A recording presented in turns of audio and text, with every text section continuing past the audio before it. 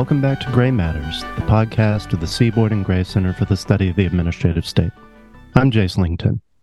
The Supreme Court has begun its new term. On our last episode, Adam spoke with Richard Epstein and Allison Ho about what they see coming next from the court.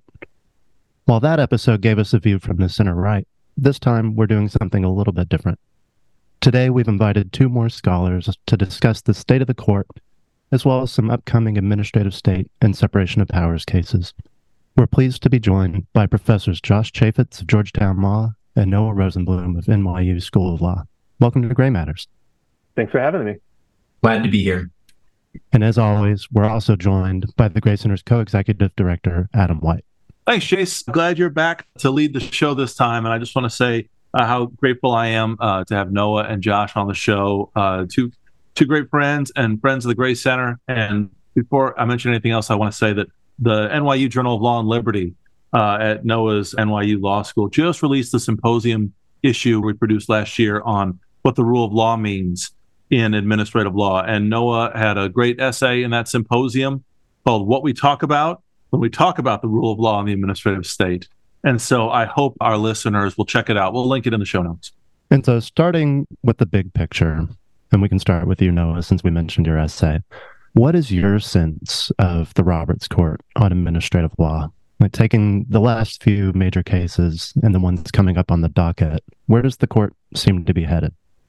So thank you for that generous plug, and thank you, Adam, and the Gray Center, for having organized what was really just a dynamite symposium. Jace, I tend to think of the Roberts Court in administrative law as a bit like the dog that's in danger of having caught the car. And it feels like in the last term and in this coming term, maybe the dog really has caught the car, and we're about to see what happens. So there's a kind of deep history and then a more immediate history. And without monologuing, I'll just say that the deep history, I'd say, is of some elements of the conservative legal movement having some skepticism about administration, especially certain regulatory agencies, and trying to develop doctrines to curb it. But the more recent history is of the translation of those doctrines into a certain kind of formal jurisprudence, the shocking and incredibly rapid rise to prominence of that jurisprudence and the ramifications for administrative law writ large that we're living with. Is that your general sense too, Josh, or do you have a different kind of take? Yes, I agree with everything that Noah just said. I would just add, as a matter of situating it, that I think one of the sort of themes that we see coming out of the Roberts Court, not just in the context of administrative law, but in the context of a whole bunch of areas of public law, is a real sense of sort of judicial self-empowerment, of judicial self-aggrandizement. I think you see this in the election law context. I've written about how you see this in the context of congressional oversight and the court's approach to congressional oversight, but also really clearly in things like the major questions doctrine, where the court is increasingly, kind of paying lip service to this being a matter of protecting congressional power, but is in fact sort of doing it in the context of interfering with schemes that Congress has set up, and in the context of telling Congress how it must legislate, right? So sort of setting the court up above Congress. And I think that's a sort of theme that runs throughout the Roberts Court in a lot of ways. Noah, you said something in your answer that really struck me. You said sort of the rapidness with which things have changed. And that's certainly been the case in recent Supreme Court cases, but sometimes when I'm thinking about or talking about the Roberts Court, I compare it to that hipster band that was happening for 10 years before it became an overnight success. And I wonder, obviously things have changed a lot, it seems, at the Supreme Court level very quickly. But my sense has been, and obviously as somebody who's very sympathetic to what the court's doing, that the roots of this, there are a few roots of it, and they're a little deeper, right? There's sort of the Randy Barnett critique of judicial restraint in general, going back a decade or more. There's Philip Hamburger's book, which seemed to have been maybe an intellectual turning point about a decade ago on administrative law per se. That, in conjunction with changes in politics and government, all seem to have collided in this last 5 to 10 year window. So I'd love to hear more of your thoughts on your sense of the timing of all this and how things have come together at this moment. Your assessment, Adam, is totally right. I tell my students that everything in history is change and continuity. Nothing comes out of nowhere, but the very fact that we have new developments suggests that something might have changed. That means that the things that were continuous have now been inflected in a particular way. And while I'm out spouting aphorisms, right, it's the Hemingway line about bankruptcy, right? You go bankrupt slowly, then all at once. So I think the examples that you gave are actually pretty great illustrations of just that phenomenon. So famously, right, when Philip Hamburger writes his book on whether administrative law is unlawful, I'd say its reception was generally that it was a bit of a fringe text written by a scholar with some pretty idiosyncratic views about administrative law and the history of the administrative state.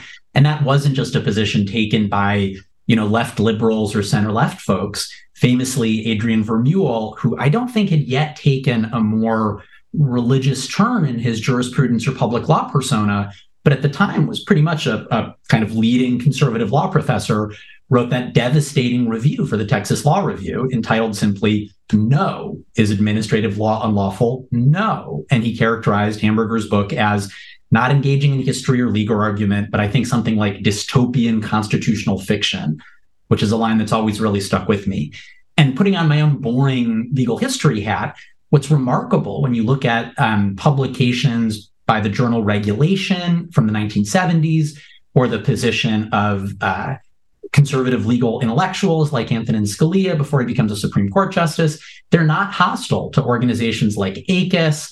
They don't believe that the administrative state is fundamentally legally problematic. They're interested in addressing parts of it, but famously, of course, Scalia is a big champion of Chevron deference, at least before he passed away, before this turn of the conservative legal movement.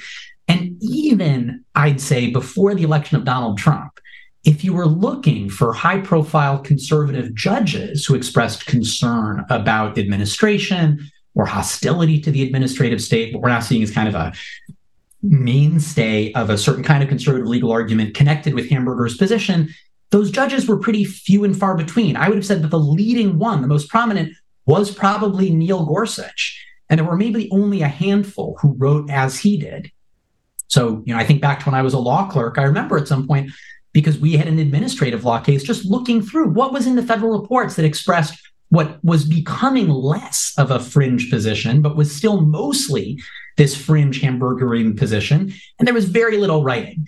And I'd say, maybe this is a bit of a provocative statement, even now, there isn't actually that much judicial writing about how dangerous or terrible the administrative state is. It just happens that several of the people most committed to that writing are Supreme Court justices. I might sort of situate this slightly differently in a way that I don't think is in contrast with what Noah's saying, but maybe just complementary to it, which is that, in some sense, the three Trump appointed justices are the sort of three justices who came of legal and political age in a sort of post-Goldwater moment, right? So you think about, right, Scalia or Alito, right? They've already sort of figured out their views on the world. Maybe right around the time that Goldwater gets the nomination in '64, but certainly even in '64, right? The Goldwater position is sort of too much for most Republicans to accept. That position on the administrative state sort of comes to the fore with Reagan. And if you think about the sort of three sort of relatively young Trump-appointed justices, right? They're the ones who've grown up sort of in the shadow, not just of Goldwater, but then of the sort of Reaganite move to make that position on the administrative state the mainstream Republican position. So I think it's not shocking that in the aftermath of those three appointments, right, that the court is then taking that far more skeptical view towards the administrative state, right? I'd also note the sort of contingency of all of this. This is maybe just a separate hobby horse, right? But the idea that you can have someone who's president for 8 years who gets two nominations or two confirmations on the Supreme Court, and someone who's president for 4 years who gets three confirmations on the Supreme Court, right? That sort of drives some of this, regardless of where the center of gravity of American political or legal thought is at any given moment. Yeah, that came up a couple of times on President Biden's Supreme Court commission when I was there, but I digress. Jace? So I hesitate to mention other shows on this podcast, but friend of the Gray Center and former DOJ spokesperson Sarah Isgur was on Bill Maher last week, and her contention was that a lot of these doctrines have come so fast in response to Congress failing. And so if Congress isn't legislating as much. And she pointed back to the Obama administration in the famous Pen and Phone comic. If the executive branch is pushing the bounds of discretion, then can we blame enterprising justices for finding these doctrines to kind of grapple with the political situation that might have fallen in their lap? What do you make of that historical claim? So I would push back on the claim that Congress isn't legislating as much.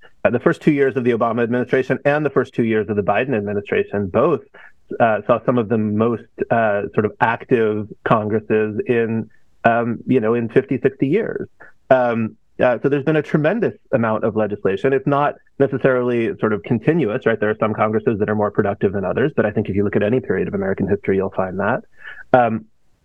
There is some sense, although I think not overwhelming, that Congress is responding to Supreme Court opinions less often than it used to.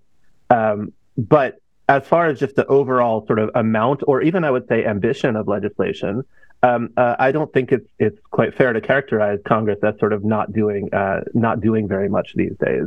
I think it is the case, though, that if you want to respect what Congress is doing and has done, right, you give it its natural reading. You give it the reading that they might have thought it would have. And that includes, I think, respecting the idea that Congress doesn't think that they are providing for every potential sort of situation, right? Where it includes respecting their choice to use broad language in order to sort of delegate those decisions to future decision makers.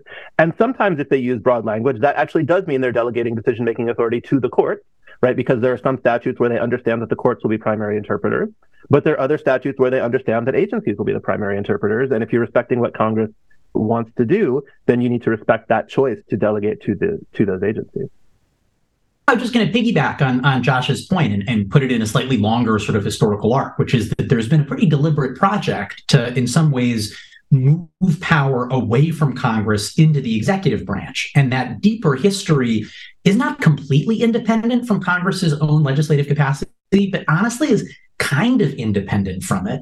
So I think a lot about how up until 1994, the kind of political imaginary of most Americans was Republicans are going to win presidential elections, Democrats are going to control the House.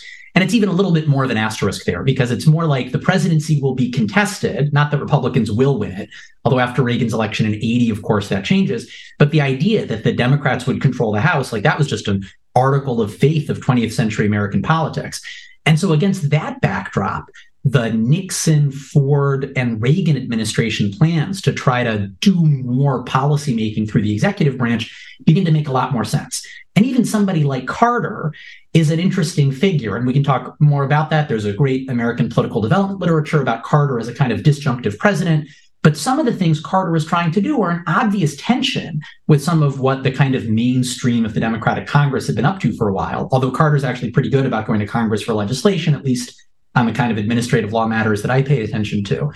But so against that backdrop, the development by the executive of certain policymaking tools begins to look less like a response to congressional failure and more like a kind of sotto voce attempt to reorganize the way that American democracy is operating, what in some other literature I've called presidentialist democracy or plebiscitary democracy is a term that gets used. And so the idea that, as Blake Emerson writes, we have these two sovereigns emerging, the court and the presidency, it's useful to have a functional story about how, it's somebody else's fault or it's a natural functionalist response. But I don't think that's quite correct. I think it's actually, the result of a particular ideological and strategic approach to governance that is obviously, good for some projects and less good for others. I also just want to jump in and say there are a number of areas in which the court has gone out of its way to attack congressional capacity. And so there's a certain irony that in other areas, it then comes back and says, Congress can't do its job, right? So I think about INS versus Chadha, which I regard as just one of the absolute worst administrative law decisions, where the court basically takes something that, takes a mechanism that Congress had relied on for decades, right, the legislative veto, and just completely pulls the rug out from under it, which doesn't just attack capacity in cases like, Chadha, which is an immigration case, but also pulls the rug out of, for example, the scheme underlying the Impoundment Control Act that had been passed a decade earlier, right, which was meant to be a major check on presidential power. I think about something similar with oversight, congressional oversight capacity, where, even during Watergate, the Senate Select Committee case in the D.C. Circuit basically refuses to give the Senate Watergate Committee access to information. And part of its rationale is, oh, don't worry about it. Grand jury already has all this information, right? And then the sort of narrative we get coming out of Watergate is sort of the heroic judiciary drove Nixon from office, right? United States versus Nixon, great case. What was Congress doing? Whereas, in fact, right, there's an alternative narrative that could have happened if the courts hadn't slowed down the congressional investigations and sped up the judicial investigations the way they did. And I think we see this in the recent Mazars case as well, right, with the court basically denying Congress access to information. So, there is also a deep irony in the courts complaining, someone like Neil Gorsuch, who has a long personal and family history with contempt of Congress, sort of saying that congressional lack of capacity is why the courts have to step in when the courts also have this side project of attacking congressional capacity. Yeah, since I plugged Noah's article, this is probably a good point just to point out that if folks want to read more on this, Josh has a really interesting article out this year in the St. Louis University Law Review called "The New Judicial Power Grab," and he had a New York Times op-ed that grew out of that. In describing your sense of the Roberts Court's sense of Congress, it reminds me sometimes you hear of populists who don't like actual people. I guess what your theory of the Supreme Court is, they like Congress, just not particular Congresses. Maybe they like Congress, and they say they like Congress in theory, but in practice, they're not big fans of the Congress as it actually exists today. Is maybe a way of phrasing your point. Maybe not. No, I think that's right, and I would say, they have an idea of Congress. That's a regulatory ideal, right? Because they're sort of it's not just that this is their idea they have in their heads, but also, therefore, that when they decide cases, they sort of try to push towards this ideal that, frankly, has never existed. In many cases, it's an idea of Congress sort of devoid of parties. In some cases, it's Congress devoid of politics altogether. It's based on a lack of understanding of internal congressional, both policies and priorities, but also procedures. And they're sort of saying, well, to the extent that Congress has fallen away from this ideal, we need to sort of push it back towards it somehow, without sort of actually asking, has Congress ever behaved that way? And if not, is that actually the ideal, or is it just sort of, are you attempting to impose sort of your ideas about what the judiciary is onto a completely separate institution that shouldn't be structured the same way? So what I'm hearing is, when I and my friends defend the major questions doctrine as a effort by Congress to channel political energy out of agencies and back towards Congress where it belongs, you might be a little skeptical of that framing or narrative. Yeah, and I would actually point you towards a former student of mine named Bo Bowman has a great piece in the Georgetown Law Journal called Americana Administrative Law, which I think makes this point at some length, right? That these cases are not funneling power back towards Congress as it exists, and therefore are not funneling power back towards Congress at all. What they're doing is sort of consolidating it in the court. There's also, just to riff on that for a second, putting on my boring legal historian hat, there's something kind of fun about the idea that what Congress should really spend all its time doing is talking about the major questions, and that the minor things are appropriate for agencies. Because, of course, when you look across American political history, what you see is that Congress used to spend the bulk of its time debating things that were, from our perspective, incredibly minor, like whether people should get individual pensions or particular private bills or giving citizenship. And when you think about how Congress is organized, that makes a ton of sense. Like, of course, they're local regional representatives. They're permeable to certain kinds of concerns in a way that other institutions might not. Meanwhile, it's not that Congress doesn't take action on the important questions. They always have. But just as Josh was suggesting, Congress often in its wisdom has decided that the best way to deal with some of these major questions is to entrust it to someone who they think will make a good decision about it. And that starts, of course, from the very first Congress. And, I can go on at great length about everything from taxation to post roads to retiring aspects of the federal debt. But, perhaps the representatives, it's kind of shocking to say this, given that you can read about how, you can certainly read a lot of coverage about how venal our representatives are. That, of course, has been a criticism of our representatives for as long as we've had them. But it is possible that despite their venality, in their wisdom, they recognize that they would rather spend their time arguing about, I don't know, whether somebody back home in Missouri should get their pension, while leaving the question of, where to site the post roads for the construction of a future national market to people who are wrestling with the intricacies of those problems. And I'll add, one area that Noah didn't mention there but that certainly could, and this actually ties into the CFPB funding case, is appropriations, right? So you look at the very first appropriations law from 1789, it's one paragraph long. It divides appropriations into 4 categories and just says, the government can spend up to X dollars for each of these 4 categories, and that's it, right?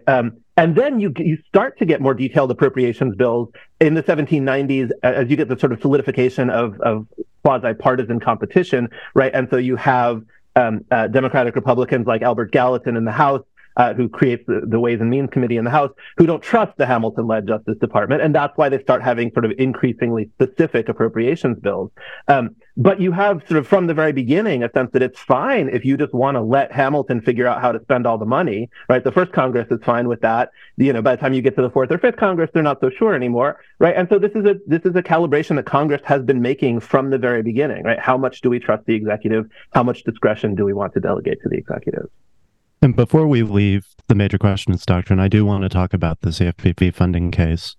How should the court approach cases where you have an agency applying a novel interpretation of a statute that's decades old?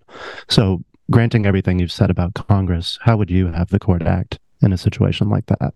The fact that an interpretation is novel is not necessarily a point for or against it. And there's a great piece by Leah Littman about the anti-novelty doctrine from several years ago. And I remember first reading it and thinking, God, Professor Littman is so smart, but is this really a thing? And now all that I can say is, my God, she's not just smart, but she's also prescient. Because in fact, as Leah picked up on in that article, it's much easier to attack an interpretation you don't like on the grounds that it is novel than it is to actually grapple with the hard business of statutory construction and interpretation. So my own personal feeling is that the Roberts Court has frequently fallen back on invoking certain stylized tropes. One of them is a certain stylized vision of separation of powers. Another, just as Josh was alluding to, is a certain stylized vision of how Congress is supposed to operate. The anti-novelty doctrines or canons are another example of that, where rather than get into the business of wrestling with, is this allowed under the Constitution? What does it mean? They'll just say, well, it's new and that novelty makes us suspicious. Yeah, I agree completely. I was going to say almost exactly the same thing, right? Which is that the way I would have them grapple with a novel interpretation of a statute or novel application of a statute that's decades old is exactly the way I would have them grapple with a novel application of a statute that was passed this year, where it's a matter of first impression, right? Which is to say, the normal tools of statutory interpretation, right? Look at the statute and try to see, sort of all things considered, what you think it means. And in the context of something that delegates power to an agency, I would say one of those important tools is deference to the agency, especially where it's clear that Congress has intended to delegate these decisions to the agency. Let me throw in my quick theory of what I think is happening. I'd love to hear your thoughts on this. The Roberts Court, even in its conservative majority of the 6 justices, they're winding up in the same place on a lot of these cases, almost all the cases that we're talking about, but not necessarily in the same ways, right? Justices Gorsuch and Thomas especially have from the start been really pushing on the non-delegation doctrine and this view that Congress is delegated away its power, it's really abdicated its duty. And of course, even Chief Justice Roberts has famously joined that in the Gundy dissent. But when he writes his own opinions, it's not so much about that. It's more about what I see as his worries about unsteady administration, that we live under a government that radically changes policy from one administration to the next. And a lot of Roberts' opinions are an effort to slow that pace of change. And it's not just in the cases we've been talking about so far, but was in the cases during the Trump administration, whether it was the DACA repeal case or the census case, which were about arbitrary and capricious review.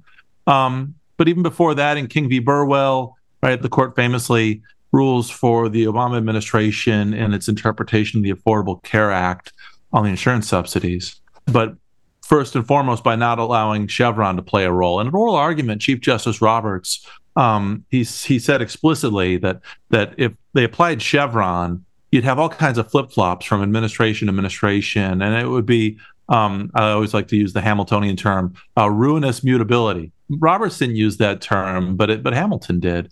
And so from administration to administration, what I see Roberts trying to do is to slow the pace of change from one administration to the next. That means different things during different administrations in terms of the actual upshot. But I wonder if maybe there aren't a couple of threads of conservative jurisprudence that we're seeing sometimes move in parallel, move together, but not always, and they're happening for different reasons. Does that seem at all plausible to you, or am I just barking up the wrong tree here? I love the gloss, and I can't help but observe that, of course, Roberts clerked for Judge Friendly. Bruce Ackerman, hardly a conservative, also clerked for Judge Friendly. And the first person that I'm familiar with, other people may have made this argument, but to lay out a sort of function for judicial review of action as this kind of conservative smoothing down action was actually Bruce, was in years ago. So Adam, I love, there's a way in which you're articulating a kind of functional theory of the judiciary, and you could do it in Ackermanian terms, saying it's about preserving a particular kind of settlement until there's another kind of referendum on the way the structure of government should go, or you can do it in sort of a small c, maybe almost a Burkean conservative sense. I think so one, I just kind of love the argument as an argument. I think the kind of two puzzles that I would have with it, one would be purely descriptively, I don't know that it's John Roberts' court anymore. And so even if that gives us insight into John Roberts' mind, there's going to be some question about how useful is that as a guide to the ongoing evolution of the court. And I know we're mostly talking about administrative law here, but to me, the sort of, I think it was a concurrence dissent in Dobbs that Roberts writes really highlights the way in which there is daylight between his vision of how change through the courts should go and, in fact, where the court is going. So that would be point one. And when it comes to point two, I think the sort of smoothing change on the whole, I think there's definitely something to it. It makes me want to sort of think through some of the cases again, point by point. I sometimes joke with my students that although we can't really teach this to them, that for all intents and purposes, there's something we should call the Fox News canon, which is if a legal issue is on Fox News, the Supreme Court will handle it differently than if it's not on Fox News. Because if it's on Fox News, it's now part of a broader political conversation, a culture wars issue, and the court is going to deploy the sort of tools of interpretation differently than when it's just a regular run-of-the-mill administrative law issue. And so in thinking about, does John Roberts have a comprehensive theory, I'd want to think, okay, does it track the Fox News canon, or are we really just seeing, Chief Justice John Roberts, who's an incredibly savvy politician, be politically sensitive when it kind of raises to a certain level? So I actually think the Fox News canon is not only real, but it's basically on the face of the major questions doctrine cases where they talk about issues of vast economic or political significance, right? And the only way to cash out what constitutes vast political significance is to say, okay, well, what's controversial in political culture today? And what's controversial in political culture today, right, is the only real way to figure that out is to look at sort of the most consumed sources of mass media today. So I think it is absolutely the case that the sort of vast political significance prong of what makes a question major has everything to do with what's on Fox News. I would also say, Adam, going back to your sort of earlier point, I think that's I think there is that strand in Roberts, and back when it actually was the Roberts court, this is when like Richard Ray wrote his piece, "The Doctrine of One Last Chance."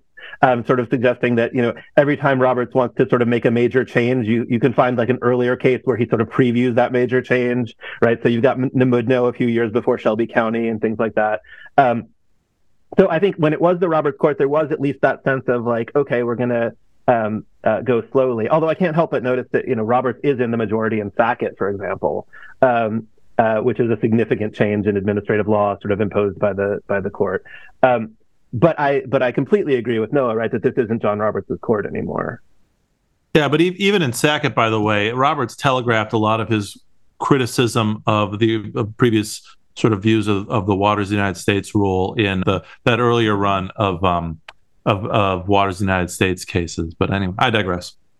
Well, I don't know if it applies the Fox News canon, but I know the court just heard argument in the CFPB funding case last week, and we often joke that most normal people don't talk about Chevron deference, but I guess we'll see if Loper Bright ends up on Fox News too. But sticking with the CFPB case, who do you think had the better of the argument there? Or how should we be thinking about appropriations in the context of the administrative state? So I have an embarrassing confession, which is I did not listen to the oral argument despite having joined an amicus brief in the case. And part of it is because, and maybe this will out me as a nihilistic law professor who should be taken out to pasture, I tend to think, drawing on my own experience as a law clerk, that oral argument is an awful lot of show, but not a lot of delivery, that it's a more heat than light, I guess would be the line. Because, and just to sort of take a step back, right, why are we even hearing this case about the CFPB at all?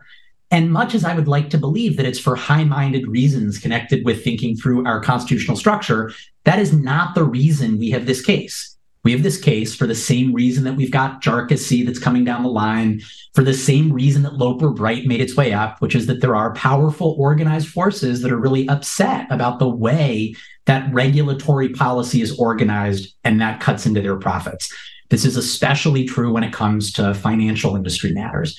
People have been going after the CFPB from the day that it was created, not because of its constitutional structure, but because it cuts into things like overdraft fees, like payday lending matters that are powerful, economically successful interests. And those interests, the political economy of regulation is not very complicated. If it's cheaper to challenge if it's cheaper to challenge a regulatory agency in court than to pay the regulatory fee, you hire your lawyer, you go to court, and you give it your shot. So with respect to the CFPB, it does feel to me like all of the arguments are genuinely beside the point.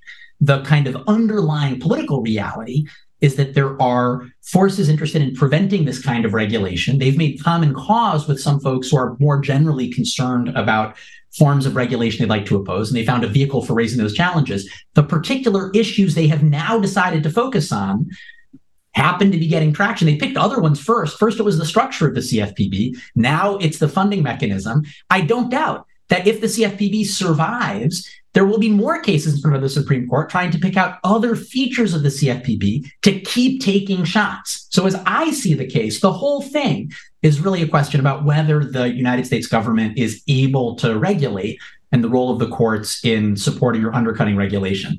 So, okay, that's my general position. I joined an amicus brief that went into detail on several of the issues, basically to say all of these issues are made up.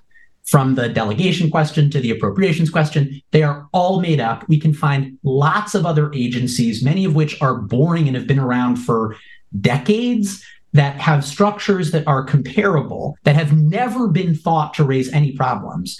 So doing an analysis of the particular questions, I think, is just to give them way too much credence, unless you want to start arguing that actually the entire structure of the administrative state is unconstitutional, that we've been living a lie for years. It's finally time to bring the Constitution in exile back. Lawyers have been misled.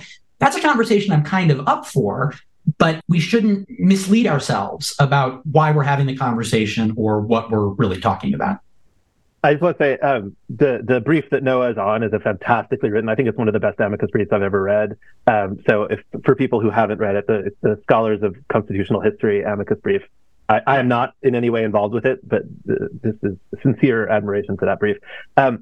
I agree with Noah to a large extent on this. I think, obviously, I was joking with one of my colleagues the other day that there seems to be, there might be a CFPB canon, right? Which is just that the CFPB is just sort of more hated than pretty much any other agency on the right. And so there have been, all these challenges. And I think what's motivating the challenges is exactly what Noah has suggested. I think the reason, though, that this particular challenge is almost certainly going to fail is for reasons that Noah and his colleagues point out in the brief, which is that it's just, unless the court is willing to be so bald as to say there's a CFPB canon, or so extreme as to say the entire administrative state is unlawful, and I don't think there are 5 votes for that. I don't even think there are 4 votes for that.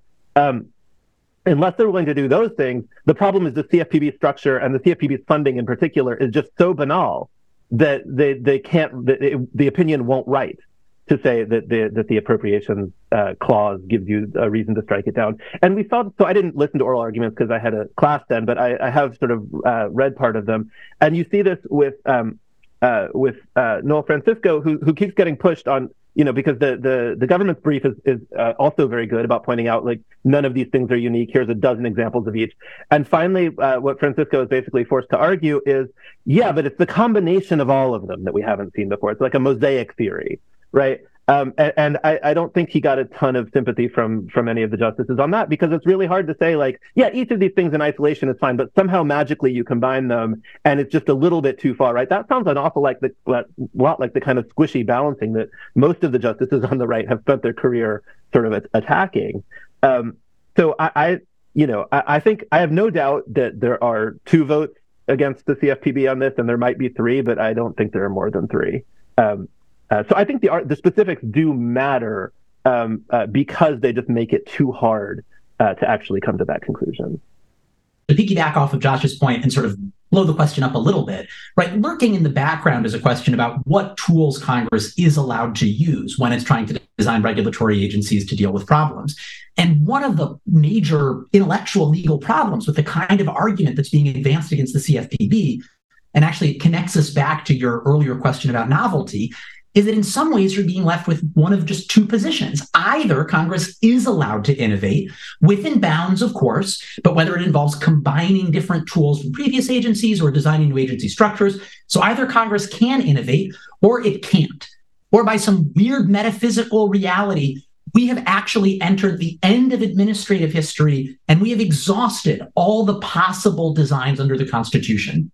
And certainly putting on my most originalist sympathetic hat, it's very difficult to find any reading of the Constitution by the people who drafted it or its first interpreters, according to which we would have exhausted all of its possibilities for addressing new problems now. Obviously, it provides constraints and binds. I'm a constitutionalist at the end of the day. Like, maybe constitutions of some kind are a good thing. You can fight about written or whatever, but like bounds, basic laws, they're useful, but it's hard to find where the principle would come that would say, no more innovating. And certainly given the kinds of problems that we find ourselves facing, it's reasonable to imagine that not only should Congress be allowed to continue to innovate, but we will have to innovate looking forward to the many challenges we're likely to face.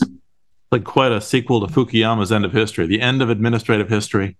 The last chat, the end of administrative history is a very sad time, as Fukuyama would say. But the point earlier, Josh, about Francisco's argument, what his approach reminded me of in a way, bringing it back to Chief Justice Roberts again, was the court's opinion in Free Enterprise Fund, where they sort of drew a dotted line around Humphrey's executor and said, okay, we're not going to roll that back, but we're going to be very wary of anything novel that goes beyond that.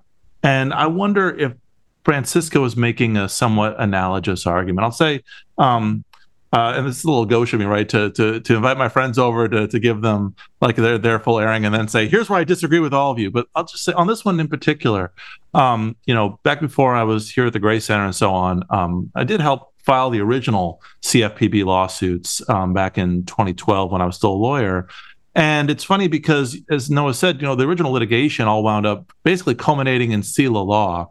But the original cases, and the case I was involved in was called State National Bank of Big Spring. It was a community bank that sued, along with the Competitive Enterprise Institute and another nonprofit. So it was a bunch of people. But we did have the funding claim in there, and I remember that because that one was my responsibility. I was sort of making these arguments from the ground up in 2012, and I'll tell you, Noah, they got really no traction in the courts. And when the D.C. Circuit heard the case, I think it was then Judge Kavanaugh wrote an opinion where in a footnote he said, well, there's this funding thing, but to the extent it's an issue, the metaphor was something like, it's just extra icing on an already unconstitutional cake. And so over and over again, the cases kept focusing on executive power. And I guess that's natural because we have a century of fights over unitary executive power, Humphrey's executor, and so on. And so there was a vocabulary for it.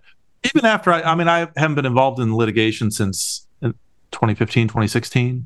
But just stepping back and watching it as obviously a critic and skeptic, but really a critic of the CFPB on both a constitutional level and a policy level. So I'm one of those. But I've found the funding issue just fascinating. And I can and have sat around and, try to draw lines saying, well, the CFPB funding isn't like user fees. It's not like licensing fees. It's not like the Fed's open market operation. It's different. And my critics, the other side would say, well, you're just kind of gerrymandering around the CFPB. I don't think I am, but that would be the response. But one way or another, one of the things I found fascinating about this case, now that this case, which is it's totally separate from the cases I was involved in a decade ago. So it's not my case, but there isn't really a vocabulary around the constitutional issue. There were the FCC license fee cases, and there are the Social Security cases. But I for this one, I did listen to oral arguments, kind of got out my bag of popcorn and just sat there watching the show, because it is really interesting to watch the justices think about this issue from the ground up, really in almost a first principles way, both in terms of what does the Constitution mean on the appropriations clause, what did it mean, what was it intended to do, and then also the separate question of what's the role of the judge here, and it's the kind of the engagement versus restraint debate. And I have no idea how the court's actually going to decide the case. No clue, and I didn't really get a clue from oral argument either. But I just found it a fascinating case. And having stared at this issue for the last 13 years of my life, I know all the limits of the challenger's arguments. And I know that there's going to have to be sort of a leap of faith one way or the other. But I'm very, very interested to watch how this case comes out. I really like the way that you frame that, Adam, to say that it's about question of vocabularies, right? Because I would have just said that the key thing about Saylor law is that not only has there been a ton of debate around executive power, but there was also a kind of coherent intellectual structure. There was a movement that was pushing it. When Roberts writes Free Enterprise Fund, he's already working on 30 years of the conservative legal movement having created an architecture for using notions of presidential power to solve certain problems. And I think my historical rejoinder to your observation would be, wait, is it that the justices are thinking about appropriations from the ground up? Or is it that for a variety of reasons, that just isn't where there's a cutting edge in the Constitution? The attempt to turn it into a cutting edge is part of a project of innovation. And, perhaps in 20 years, the shoe will be on the other foot. You and I will be talking about how the court is, for the first time, trying to make sense of the general welfare clause or whatever. And again, I think what I'll be saying in that moment is not, oh, look, this is like the sort of fascinating challenge of judicial interpretation or whatever. It'll be, oh, wait, these are, you've got legal innovators trying to achieve certain goals using a culture to get there. And if they fixate on something new, this is what it starts to look like. Hopefully the general welfare clause and not like the quartering clause of the Third Amendment. Well, something will have gone horribly wrong. Anyway, I interrupted you, Josh. No, just to piggyback on what Noah's saying about, sort of why this arises in this context, right? If you were to ask sort of where is genuinely sketchy stuff going on in appropriations, sort of stuff that comes close to the constitutional line, what I would point you towards is not any of the domestic agencies, but rather the CIA, right, where the Central Intelligence Act has created this deliberate opacity, right? We have not only secret appropriation statutes, but we actually have the CIA with the statutory authority to take money that has been appropriated to other agencies, to domestic, policy agencies, for the CIA budget, such that the CIA budget is completely invisible to outsiders, right? But you can't imagine this court, or probably any court, right, invalidating the CIA funding structure. Right. So I think there's if we're thinking about why this case arises now and why they're thinking, why they're struggling now to develop a vocabulary for this, I think it goes back to the issues that Noah pointed out originally, right, which is that there's a constituency that has the ear of the conservative legal movement to which a supermajority of the justices are committed, that sort of wants to find a way to destabilize certain institutions, and the CFPB is right at the top of their list. So speaking of executive power, we should touch on Loper-Bright before we run out of time. What do you think the court is going to do with the future of judicial deference to agency statutory interpretations, do you think they're going to be having this big rethinking of all the precedent that's developed over the past few decades, or do you think it'll be a more muted response, kind of like Kaiser was to Auer? So, Jace, you're going to hate me because I want to fight the hypo, which is you say, let's talk about this as executive power. And this is one of my hobby horses. Nowhere in the Constitution, despite Neil Gorsuch's protestations to the contrary, does it say that there are three and only three branches. The Constitution could have been written that way. A lot of state constitutions are. Several state constitutions at the time were. The federal Constitution was not. You might think, using boring tools of legal interpretation, that that means something, but our current Supreme Court does not. Play with me for a second, and let's take it seriously. Suppose that administrative agencies are not obviously part of the executive branch, or even if they are part of the executive branch, based on their design, not necessarily tools of presidential power. Well, then I think a lot of the arguments about Chevron begin to lose some of their force. So we all know that Congress has the power to specify in detail the kinds of duties that federal officers have. They can specify the procedures that federal officers need to follow. Congress, even under pretty conservative interpretations, can use the necessary and proper clause in many detailed ways to advance its policies. If Congress wants to use its powers to ensure that certain opinions are taken into account or that expertise is able to have a certain remit, hard to see what's wrong with that. So that's Noah Rosenblum's personal hobby horse about the attack on Chevron, that I think the concern comes from a pretty misguided place. And then putting on my institutionalist hat, I tend to think a lot of the debates about Chevron and Chevron deference have just kind of misunderstood the way that government operates. So in a very boring way, if you've got hundreds of federal judges, but thousands, tens of thousands of administrative adjudications happening every day, you're going to end up with certain regimes of deference, regardless of what you call them. The key point is that before Meade, people don't think of Chevron deference as necessarily different from Skidmore deference. And of course, when Chevron is decided, it's not understood to be some sort of transformative case. John Paul Stevens famously goes to give a talk and is asked about that transformative case he just wrote, Chevron, and he goes, I'm sorry, which case?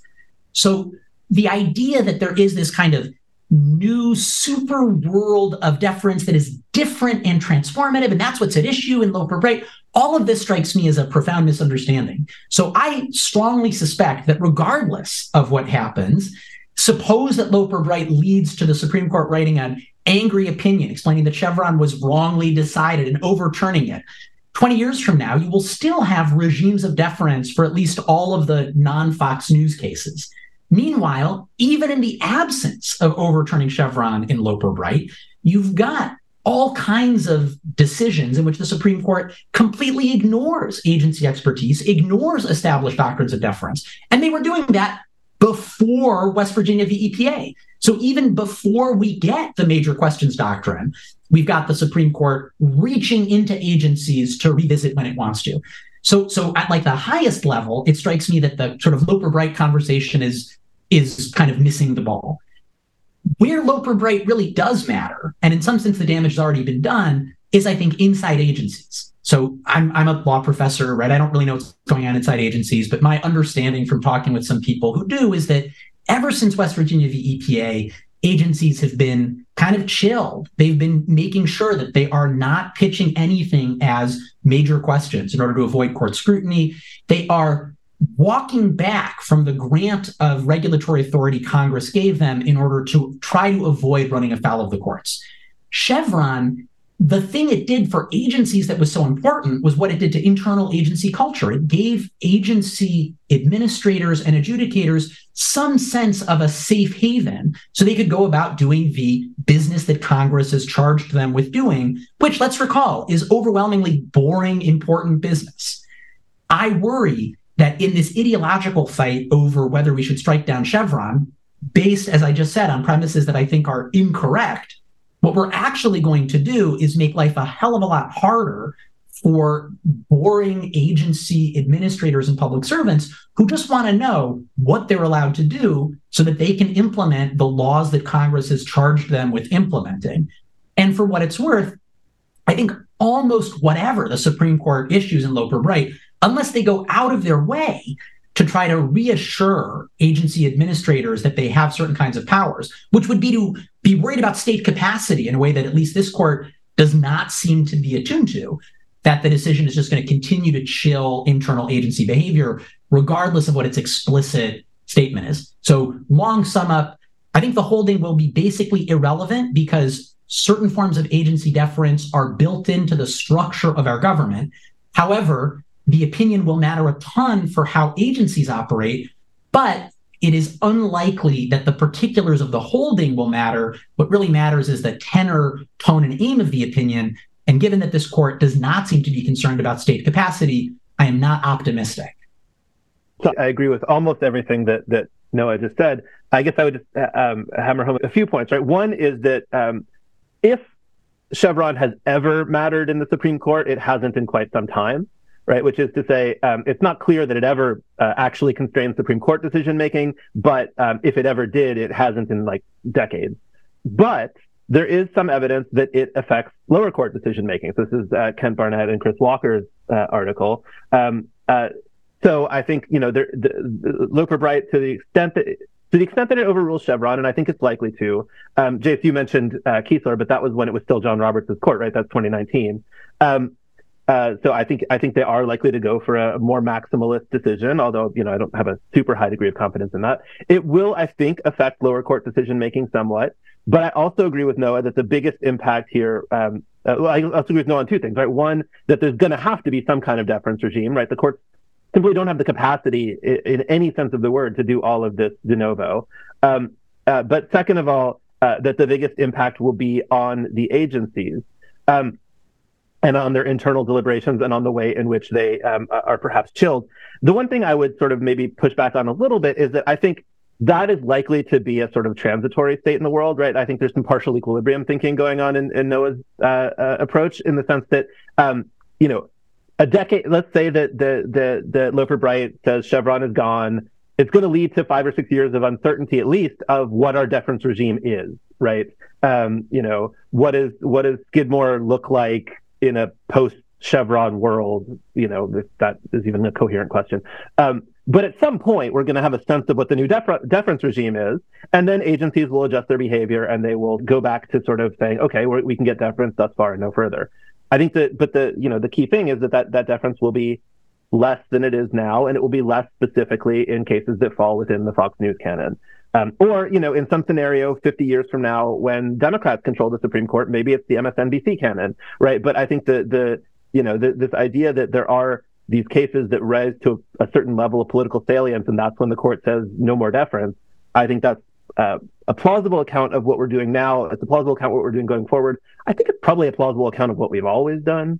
I think that's where we are. Guys, we're almost out of time. There's one question maybe we can wrap things up with here. I'd love for you each to recommend a recent book, or maybe not even a recent book, but a book or an article or a body of work that if you could give as a reading assignment to all the conservative justices and all the conservative judges who are interested in these issues, to make the scales fall from their eyes, make them see clearly once again the world as you see it. What do you think would be the best thing for them to read? And you can't assign your own work, and you can't assign each other's work. That's cheating.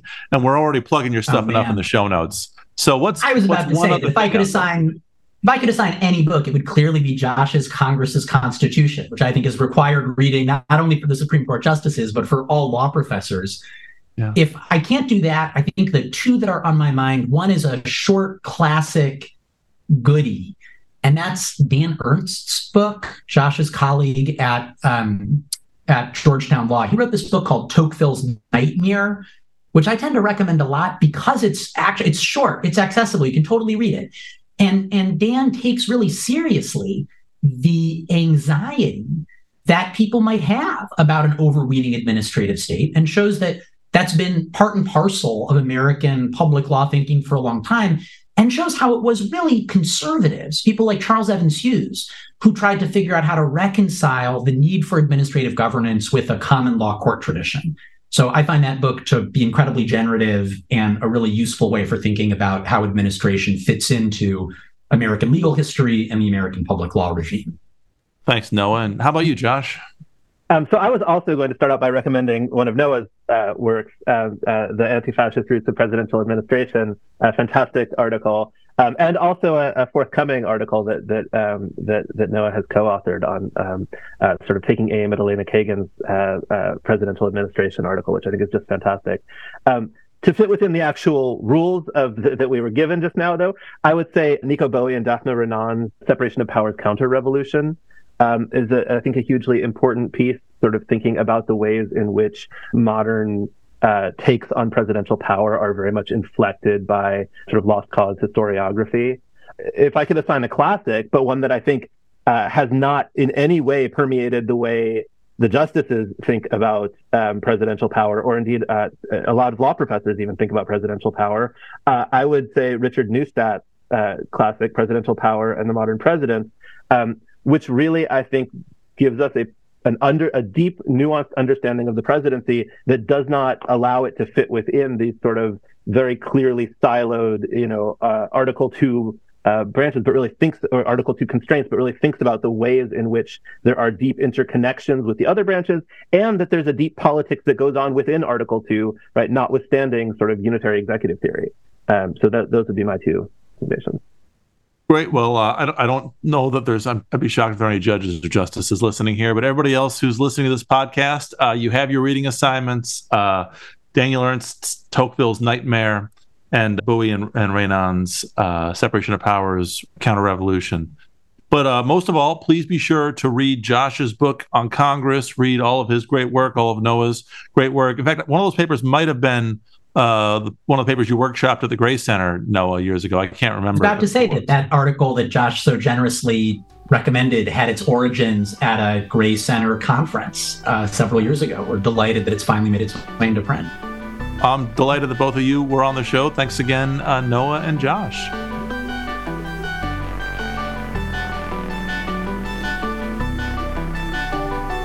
This has been an episode of Gray Matters.